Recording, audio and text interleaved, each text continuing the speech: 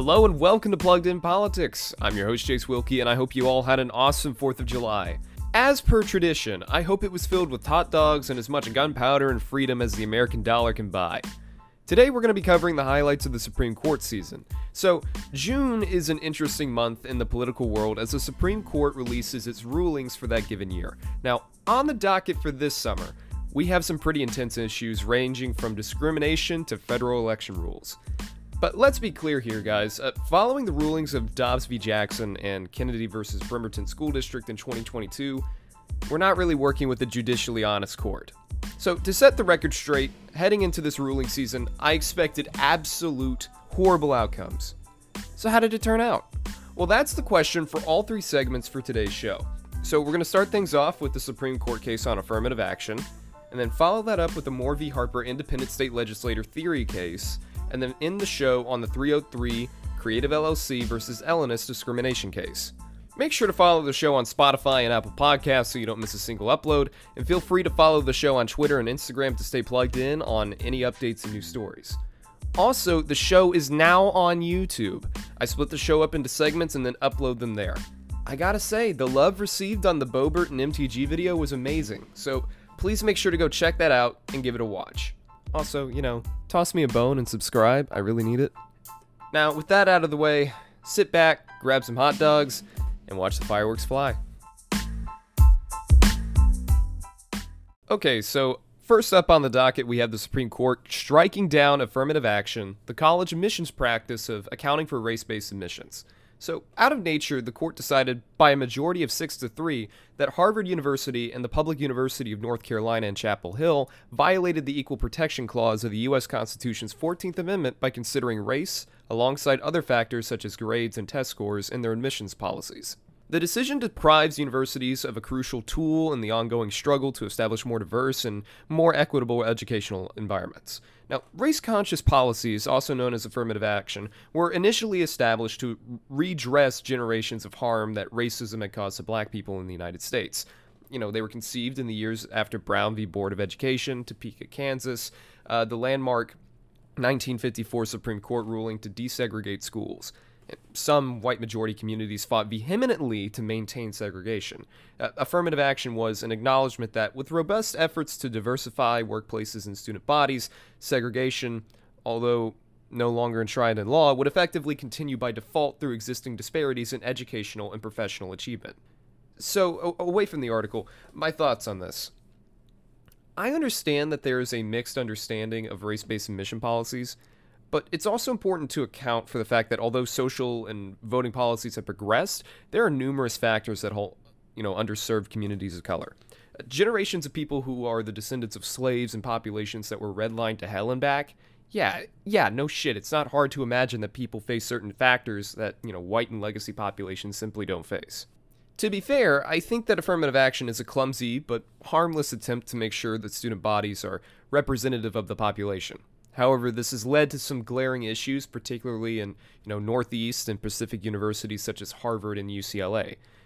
Asian applicants, for example, that apply to these universities tend to come from higher socioeconomic backgrounds, so they end up having a lower chance of being accepted.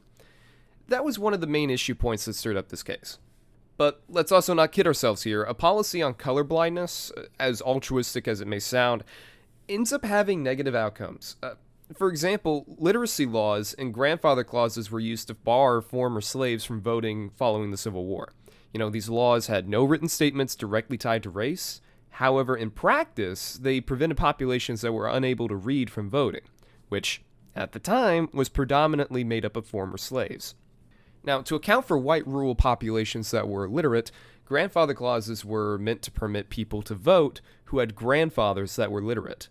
In fact, Justice Sotomayor touched on this topic in her dissenting opinion, affirming the Equal Protection Clause while still dissenting on the overall ruling, saying that the previous cases have, quote, concluded that this guarantee can be enforced through race-conscious means in a society that is not and never has been colorblind, end quote. I also think it's important to look at just how, quote-unquote, important race really is in the admissions process. In fact, according to Ballotpedia, it turns out that only 20% of universities in the United States utilize race-based admission policies. And this is largely made up of, elite universities such as Ivy Leagues. these make up a relatively small portion of college admissions in the United States. And it really isn't going to affect the broader population. And let's be clear, a guy like me, I'm not going to get into an Ivy League. It really doesn't affect normal average Joes, to be honest. I think generally this is not a great ruling overall, largely because it will deprive genuine talent from underserved areas from opportunities in elite higher education. Like, let's think of a hypothetical situation here. Like, if it's between a legacy Harvard kid with a 4.0 GPA in Beacon Hill, Boston, versus a kid with the same GPA and accomplishments from, say, a lower income neighborhood, I'm likely going to go for the latter. The legacy kid isn't missing out on anything. Let's not delude ourselves here. They could go anywhere. The world is practically already in their hands. They won the sperm lottery. Look, all this to say, I don't know what to say, honestly. This feels like a rather lame attempt to dismiss a relatively harmless accommodation that ensures that higher education is somewhat available to all demographics of the country, even as, oftentimes misplaced or sometimes clumsy as it can be. I can't in any world really defend the decision to strike it down. It's just not ethical. Now, it'll be interesting to see what happens to elite universities and if any political interaction takes place, but I doubt it, though. It was a quick pump and dump scheme for the right. They're going to get their brownie points amongst their base out in the rural areas of the United States where they're going to win their districts anyway. But it basically just locks them up. It's a quick win. It's a one-night stand win, gets them a few headlines for about a month. And honestly, we're probably not going to see much of this in the future unless, the traction that I've heard about online and through some articles about trying to target legacy admissions policies. That would be an interesting conversation. And if the Supreme Court does not strike down legacy policies, this is going to be a complete hypocritical farce. I mean, just straight up. But we're going to have to wait to see. And honestly, I would not lose any sleep if we tear away that, that backdoor, right of birth policy for these kids. I'm not going to lie. It kind of makes me sick sometimes.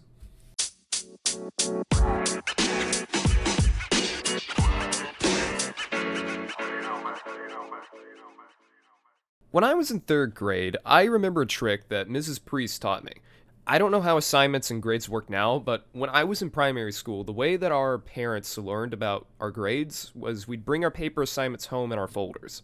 Now, the big days were always Fridays, because the teachers would, bring us a big stack of, accumulated grades, and now Miss Priest taught me how to present your grades in the best way possible. You see, you sandwich your grades in your folder. Say that you have 3 papers. 2 good grades, 1 bad. You put the bad grade in the middle and the good ones are on the outside. That golden rule has guided me in life to this day. If I have, 3 pieces of information, I always sandwich the worst one in the middle and the good ones on the outside. You wrap it on the good end and you wrap it up in the end. But I have to break this golden rule on this podcast production today because this is just cursed. For this episode, I had 3 segments about Supreme Court cases, and out of my options, I only had 1 good ruling. So, here in the middle of the segment is the one positive thing that happened in the Supreme Court this month. Out of NBC last Tuesday, the Supreme Court rejected the independent state legislator theory in a 6-3 opinion for the court case, Moore v. Harper. Heading into the Supreme Court term, which started in October, voting rights proponents feared Moore v. Harper, and, North Carolina Republicans brought the case after the state Supreme Court struck down their partisan gerrymandered congressional map. They cited the fringe independent state legislature theory, which in its most extreme form claims that the Constitution's election clause gives state legislatures unfettered control over federal elections. Basically, there's a lot of regulations that go into federal elections. This comes from identification laws, registration eligibility, and most importantly, redistricting. Essentially, legislators can draft new congressional districts in their given state, the process of gerrymandering. For each district, there is a representative in Congress, and these districts can be a positive or negative depending on how populations are split up. For example, if a community is made up of largely, say, African-American Democratic voters, and is not far away from 2 areas that vote heavily Republican, the best way to redistrict it, if you are a Republican, is to split that community and have them absorbed into the 2 respective Republican districts. In one fell swoop, you've just invalidated an entire group's vote and limited your opposition's reach in national politics. The only limit on these new district maps is that they need to be approved by state courts before they are even confirmed and go into effect. The only limit on these new district maps is that they need to be approved by state courts before they are confirmed and go into effect. Additional efforts to tighten election regulations could be overturned through ballot initiatives and potentially from state governors. Now, enter stage right, the independent state legislature theory. Now, ISL is a reading of the Constitution that has been pushed in recent years to give state legislators wide authority to gerrymander electoral maps and pass voter suppression laws. Proponents of this theory insist that the state legislatures have near absolute power to regulate federal elections. In practice, this means that any law that a state legislature passes related to federal elections could not be stopped by state courts. So, if this theory was cemented as precedent, then states with political majorities would never become swing states again. Ohio? Not. That's a lock. It would stay Republican forever. California? I mean, there's little hope of that ever turning red, but there's still a hope. There's still a possibility. Under ISL, it would never happen. It would stay blue until eternity. And not to mention, following the 2020 election fiasco, state legislatures would have had the ability to make overhauled attempts to swing election codes in their favor. It would be incredibly destructive and regressive to any attempt at voting availability. And this extends further than redistricting. For example, with voter suppression laws on the upswing in states like Georgia and Mississippi, courts would be unable to check the law's legality. For example, Georgia submitted a law that would ban voting on Sundays, a law that was criticized for targeting communities of color in the state, as during the week leading up to voting day, churches would gather their congregations to early voting centers. And they would do this because these communities often don't have a lot of free time to go vote in the middle of the week. These communities tend to have higher rates of people that work multiple jobs during the day, have limited transportation, and a myriad of other factors that make it difficult to actually arrive to the ballot during the weekday. But without any court oversight, laws like this would pass with absolutely no pushback. So the facts of the case are this. North Carolina's GOP-controlled legislature drew congressional maps that maximize the number of Republican seats that they can get. The state Supreme Court, which was majority Democrat at the time, rejected the partisan gerrymandering and went on to cite that it violated North Carolina's constitutional guarantee to free and fair elections. The North Carolina legislators then turned to the Supreme Court, stating that the North Carolina Supreme Court had violated the U.S. Constitution, which, under their theory, endowed the legislature with supposed powers to control congressional elections. And to be honest, given this court's track record, I'm genuinely surprised by the result. Considering that the court up to this point has proved to be led by an activist majority, I was fully expecting it to be a 6-3 result in the opposite direction. Of the court justices, it is not surprising that the 3 liberals voted to reject the case, but conservative holdouts like Coney Barrett, Kavanaugh, and Chief Justice Roberts voted to reject the theory. Now, unsurprisingly, Justices Clarence Thomas, Samuel Alito, and Neil Gorsuch voted to affirm the theory. And a quick rundown for those of you who do not know who these guys are. They're straight up nut jobs. Justice Thomas wrote the affirming opinion for Dobbs v. Jackson, the case that overturned Roe, which stated cases that fell under the 14th Amendment protections should be completely reviewed. Just for the record to be set here, cases like landmark cases that fall under the 14th Amendment. Obergefell versus Hodges, the Supreme Court ruling that affirmed the right for gay couples to marry. Lawrence v. Texas, the law that prevents states from making sodomy laws. And Griswold versus Connecticut, the Supreme Court ruling that basically ensures that states cannot limit anyone's right to contraception. But he did make sure to leave out Loving v. Virginia since it protected interracial marriage, seeing that he's related to a white woman. Real funny that, he made sure to leave that one out. Then we have my favorite example, Samuel Alito. Alito is a ballsy son of a bitch. In his draft concurring opinion of Dobbs v. Jackson, he cited, and I'm not kidding here, he cited Matthew Hale. Now, Matthew Hale is a 17th century jurist who literally invented the husband exemption of marital rape. Need I say more? Oh, and before I forget to mention it, Hale also presided over one of the most famous witch trials in England's history, which resulted in the hanging of 2 women. And I think we can all agree that witches don't exist. So, yeah, pretty dumb guy. So, now that the current state of the Supreme Court is established, what does the theory's rejection mean? Well, honestly, nothing really changes. We're back to the constitutional status quo that prevents state legislatures from completely ruling over election regulations. But why does this genuine victory feel so shallow? I'm not sure, to be honest. I guess I was just expecting judicial calamity. But hey, at least we avoided the worst possible timeline.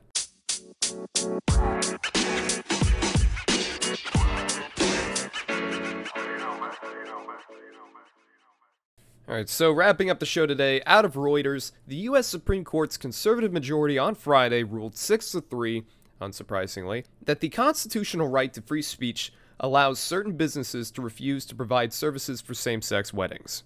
Denver area web designer Lori Smith, who cited her Christian beliefs against gay marriage in challenging a Colorado anti-discrimination law. The justices overturned a lower court's ruling that had rejected Smith's bid for an exemption from a Colorado law that prohibits discrimination based on sexual orientation and other factors. Now, 303 Creative sells custom web designs, but Smith opposed providing her services for same-sex weddings. Conservative Justice Neil Gorsuch wrote in the ruling that Colorado's law would force Smith to create speech that she does not believe, which would be in violation of the U.S. Constitution's First Amendment, saying, quote, "Were the rule otherwise, the better the artist, the finer the writer, the more unique his talent, the more easily his voice could be conscripted to disseminate the government's preferred messages. That would not respect the First Amendment. More nearly, it would spell its demise," end quote. The court's 3 liberal justices dissented. Justice Sotomayor wrote, quote, "Today the court, for the first time in its history, grants a business open to the public a constitutional right to refuse to serve members of a protected class," end quote.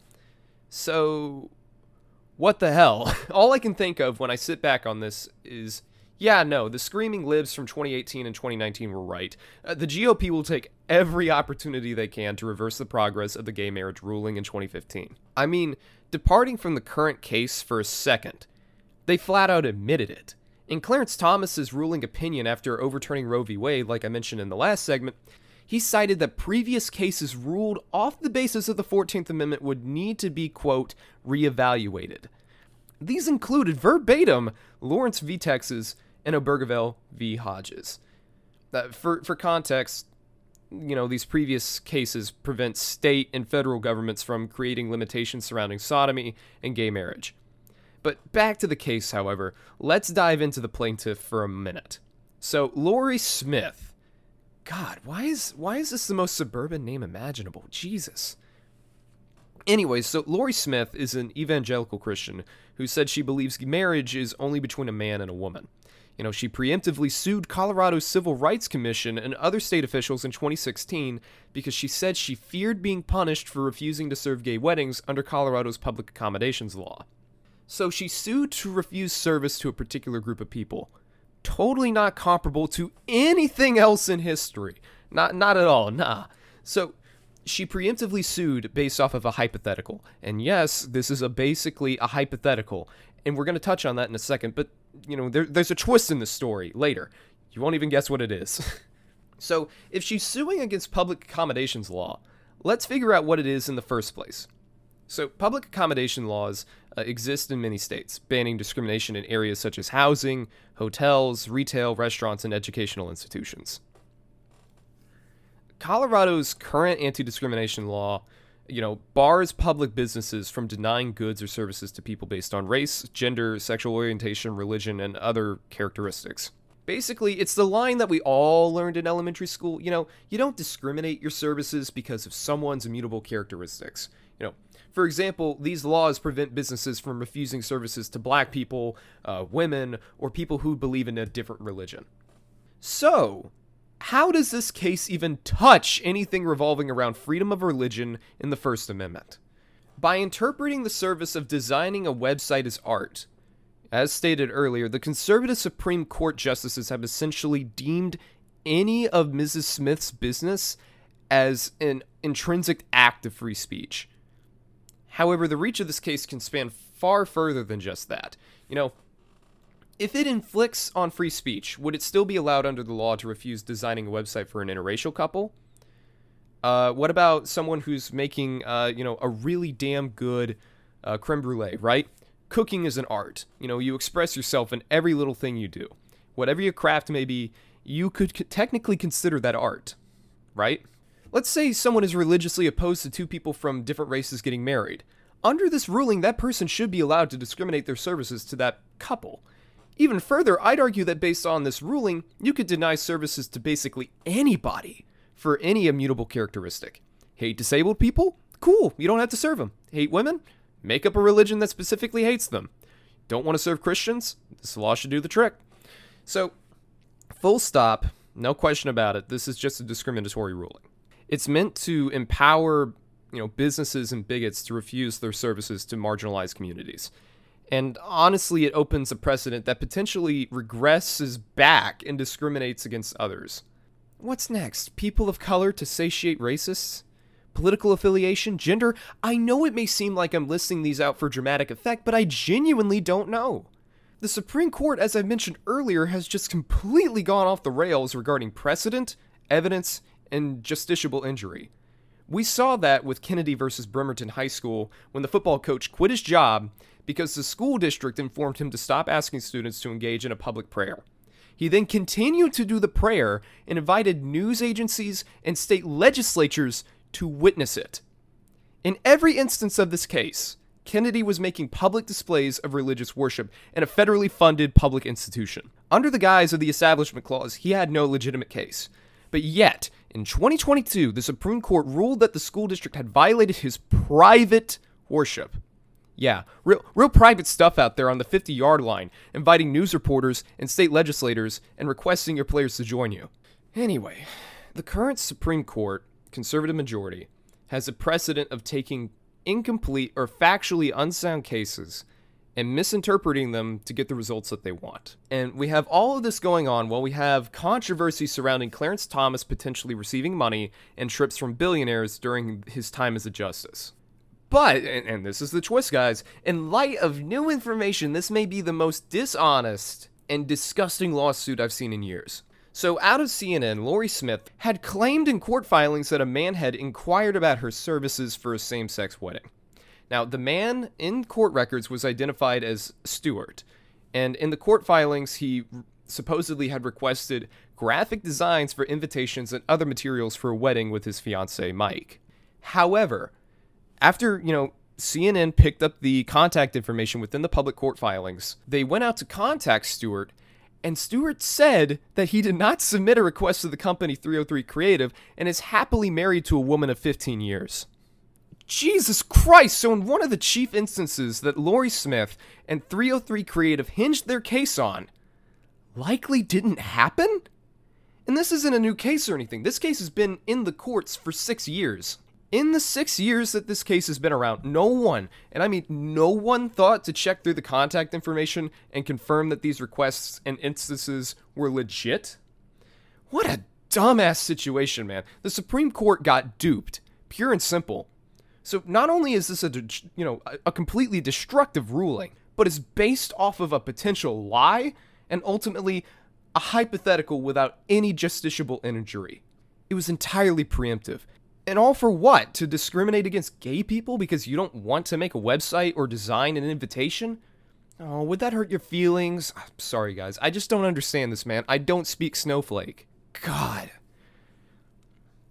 We're in a sad state of affairs, man. The edge of apathy nears me closer and closer with every passing day. And yeah, it makes good content, but holy shit, it's hard to sleep at night sometimes, dude.